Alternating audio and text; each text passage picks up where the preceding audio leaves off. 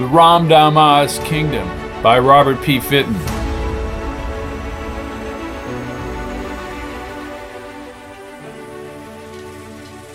Episode 11. The Face of the Basin. McGee was a mysterious character to Aaron and especially to the sector leader's sister, Daka. At first he talked extensively to Aaron about his background. Aaron was content to listen patiently to the man who had saved his life, a man who talked of spaceships, cracks in the universe, and turbo cars on a planet of his remote past. But this man of the past was still allowing his thoughts to dwell in the past. He would spend long periods of time just staring out the window, contemplating everything he had lost. Very slowly, with Daka's help, he was becoming more and more adjusted to life in the basin. His unique ability to think he could do anything had not left him. They listened in awe as he would tell them how he was going to leave the basin, as no man had done before. Not only that, he fantasized about actually getting back to Earth itself. In the rest area, an extensive sector park composed entirely of hard, white concrete terraced up the hillside. There were only a few spreading trees, some recreation and game areas, and a central covered aqueduct. "How can you say you've never played hooper?" asked the dark-haired Daka. She picked up a large, spongy orange ball and rolled it back to McGee. "It's like a game I know, called basketball." "Strange name. It sounds logical." "You have so many stories, McGee, and I know Aaron knows more about you. Why won't you tell me?" she asked as he picked up the large ball. "Some things are better left unsaid, Daka. I can see Aaron's point of view." He looked up at the 15-foot-high tube, surrounded on three sides by a blue backboard. As he hurled the ball into the air, it spun end over end, one side being top-heavy, and it bounced off the sideboard and rolled into the tube. "Sheer luck, McGee," she laughed as she waited for the ball to come down the tube. "Luck?" McGee smiled. She rolled the ball back to him again. "You want to see luck?" He took the ball and moved it to the next tube. In a sweeping motion, he pushed the ball upward, right through the tube without hitting the sideboards. "I still say it's luck," she said. He took the ball out of the tube and bounced it on her head. "Luck, huh? All right, I'll concede just a little skill." She ruffled his blonde hair. They walked across the court, past several groups of people, to a spot along the terrace wall.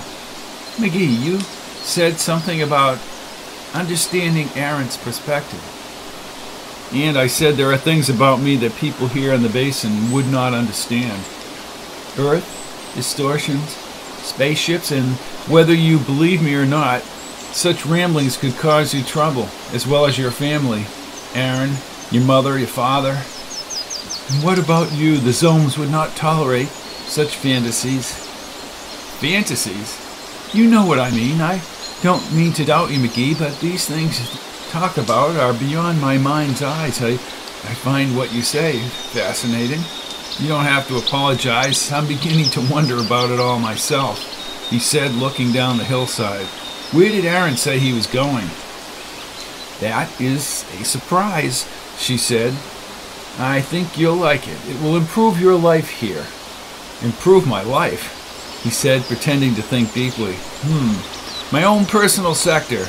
"Oh, Daka, you and Aaron are so kind." "No sectors for you," she said, opening her eyes, and she smiled. "My own personal zone, then," he joked. "Stop, this is really important." She laughed, and then she whispered, "It's all out of order. Normally I don't approve of such things, but I like you, even with my wild stories and my brooding. Especially because of your stories and your brooding," she said, holding his wrist momentarily. "You know, there is a gathering tonight." "I mean, a meeting in the locus." "Yes, would you come with us tonight?" "Well," he began, but Aaron was on his way up the side of the terraced hill. They stood as the larger man approached. He could sense Daka told McGee something about the surprise. "You have told him." "Only that it is a surprise," she answered, looking up at McGee. "Even though my sister and I share different views of the basin's future, I trust her with my life. And as you know, McGee, your movements have been very restricted." You have to spend needless hours within the hut, or be accompanied to us to areas not readily patrolled by the zones, he said as he reached into his jacket. He pulled out a small red box and opened it. Inside was a bright silver identity strip, just like the ones worn by every inhabitant of the basin. Ah, I see you're making me official. Do you think that will fool the zones? More than that, my friend, this is not just a facade. This band is an entire life history, your manufactured history. How is this possible? I thought you said the zones controlled everything. I'm sorry to say that is mostly true, but our people in the basin are clever. They have things we know, things we are capable of, that the zones will never know.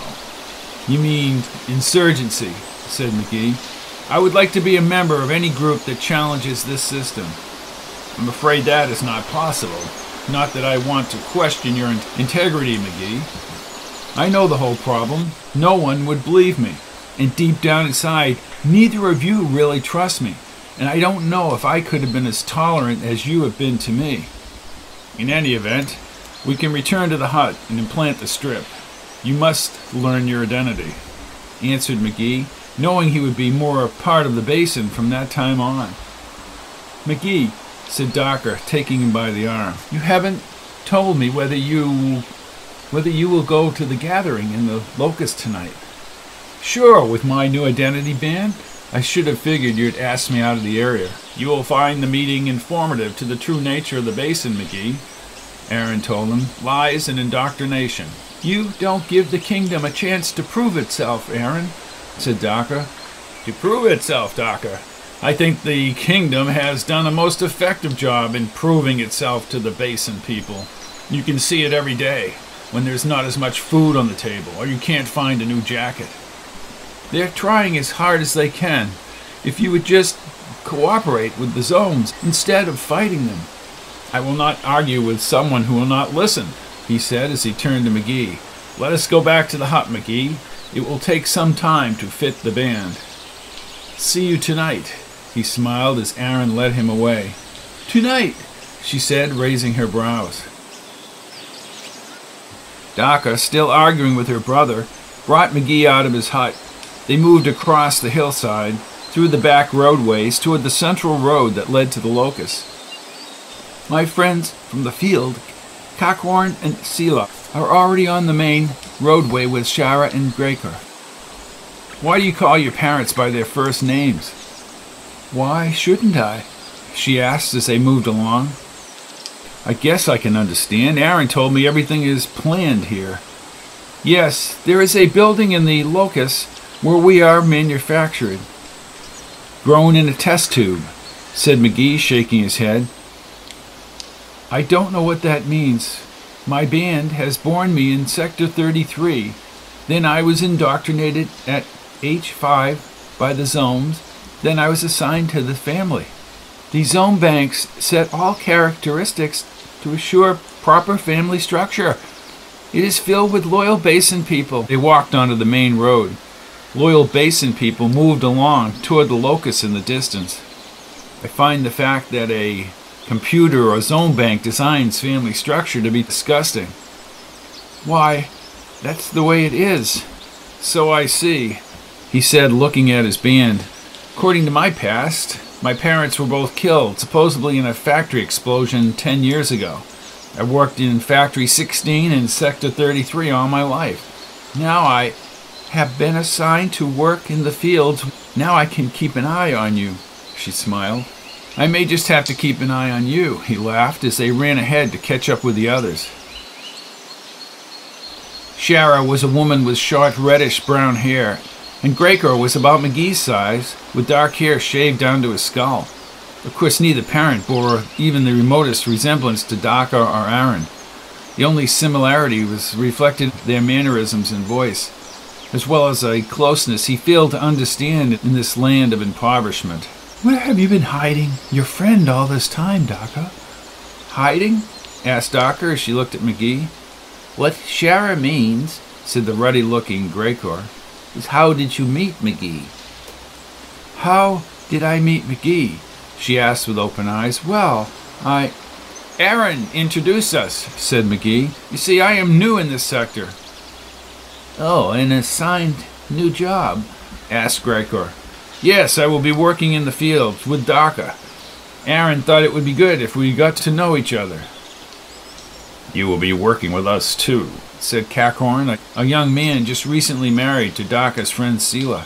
Well, your new assignment will be a change, said Gregor. Perhaps you can talk some sense into my son. You know about his activities. Yes, said Shara.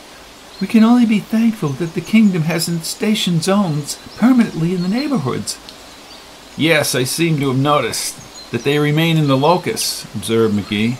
Only because the kingdom and the predicators want peace. The system is the system, said Gregor. All this talk of revolution can only make things worse. I'm sure that the predicators will talk about the insurgency tonight, said Daka. And the food shortages, replied her mother. They will deal with our problems if we just give them our time and support. Just look at all these people, said Gregor. Insurgency hasn't got a chance.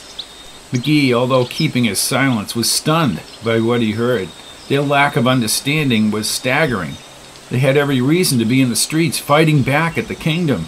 Yet, they upheld its principles with a fierce loyalty, accepting scarcity and deprivation as a normal way of life. He wanted to speak up so badly, but he had to remain silent. The crowd became congested as they neared the locus. Through the opening between the buildings, McGee could see the bright tower lights shining on the gray stone. He thought back to the wild food riot less than a month before.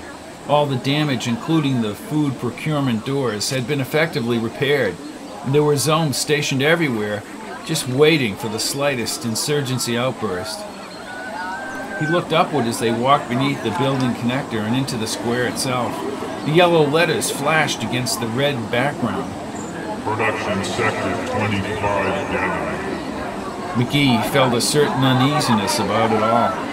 The way they gathered here without question below the cold, stone-gray buildings, as they all looked upward toward a screen that was only meant to condition and instruct them in the kingdom ways. He crossed his arms and waited. The screen brightened. They all applauded as an overhead shot of the basin, probably taken from a zoomer, came into view. Several sectors passed by below, and the mountains towered in the distance. Ocean sectors were reflected with the same densely packed huts, roadways, and electrical lines. As the zoomer swung back toward the mountains, a voice began talking to the Basin people. On behalf of the predicators, welcome to the gathering. Echoed the voice around the locus. Scenes of Basin people working at their jobs began to fill the screen. They seemed so happy at their work, smiling and performing their assigned tasks, with the ever-present specter of the zones watching in the shadows. People of the Basin, working toward production goals, toiling in the mines, the factories, the fields, in every facet of production. People working within the kingdom for the maintenance of life within the Basin, cooperating with the zone protectors for the betterment of all life in the Basin. These workers in a food processing factory in Sector 52 have reached production capacities never known before. All over the Basin, workers have boosted production to new levels. McGee looked at the jubilation on their faces as they applauded what was on the screen. They wanted, because of their deprivation, to believe exactly what they were told. To do anything else would be an admission of their own condition, and with no escape from the Basin, life would be fruitless. The first predicator recently toured a reconditioned plant in the 8th sector. The voice told them as a picture of a rather rotund man dressed in a shimmering green suit was shown shaking hands with a worker in the plant. Everyone seemed very contented. Machines hummed along, stamping out containers as the first predicator walked proudly through the factory. Then he spoke directly to the Basin people. As first predicator, I have found the spirit of the people throughout the Basin to be improving. Morale is up. Warped and radical thinking of the insurgency underground has been greatly diminished since the sweeping defeats of almost a month ago. The people of the Basin know their goals can only be accomplished through the kingdom. It is the kingdom that provides the sustenance and spirit to to all of humanity. He said, turning to a dark-skinned man to his right. I know the second Predicator thoroughly agrees with the recent assessment. Thank you, First Predicator. I have been receiving reports from the zones throughout the last month. I have been shown graphically how the insurgency movement is faltering and will fade from view. In a recent tour of the Basin, I have personally found the people to be extremely loyal to the kingdom. People are working together as never before.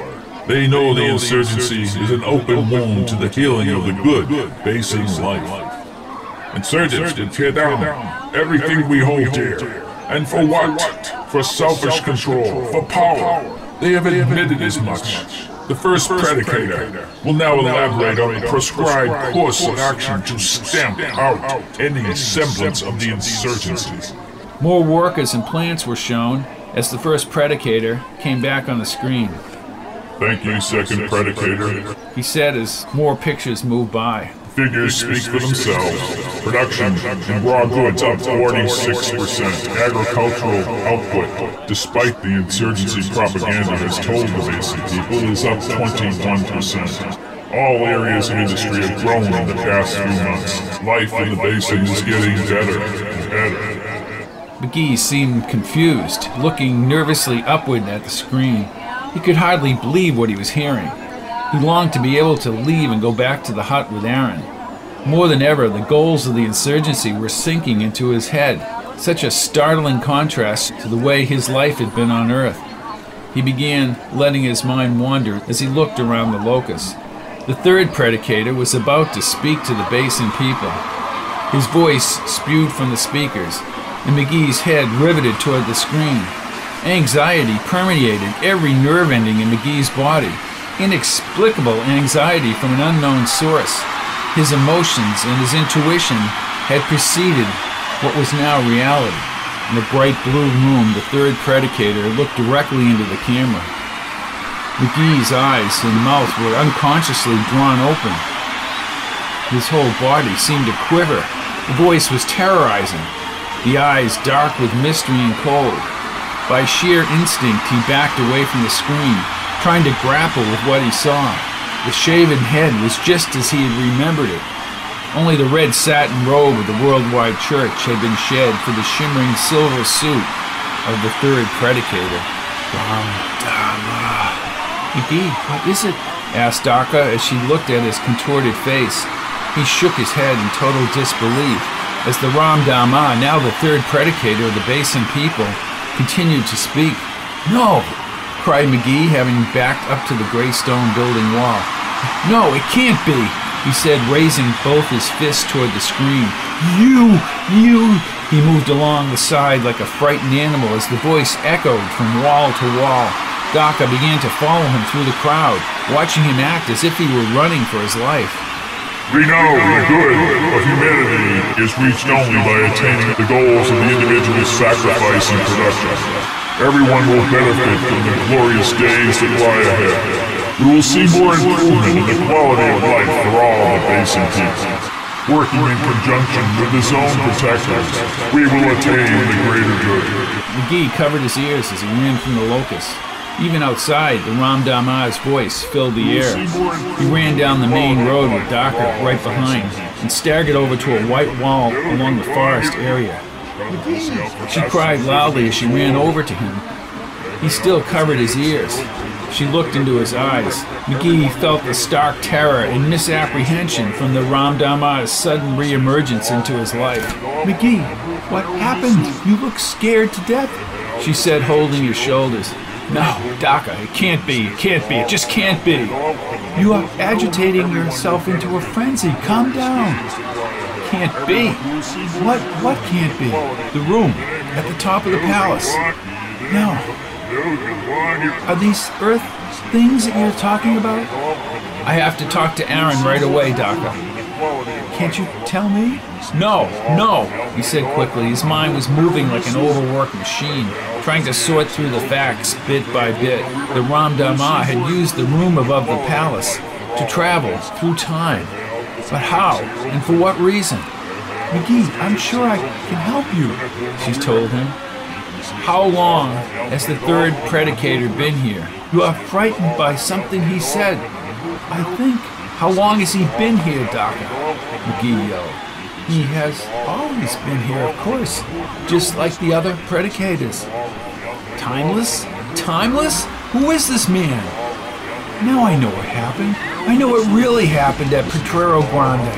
We can go back to the hut and talk to Aaron. McGee nodded slowly as she took his arm. The Ramdama's voice faded as they traversed the long roadway back to the village.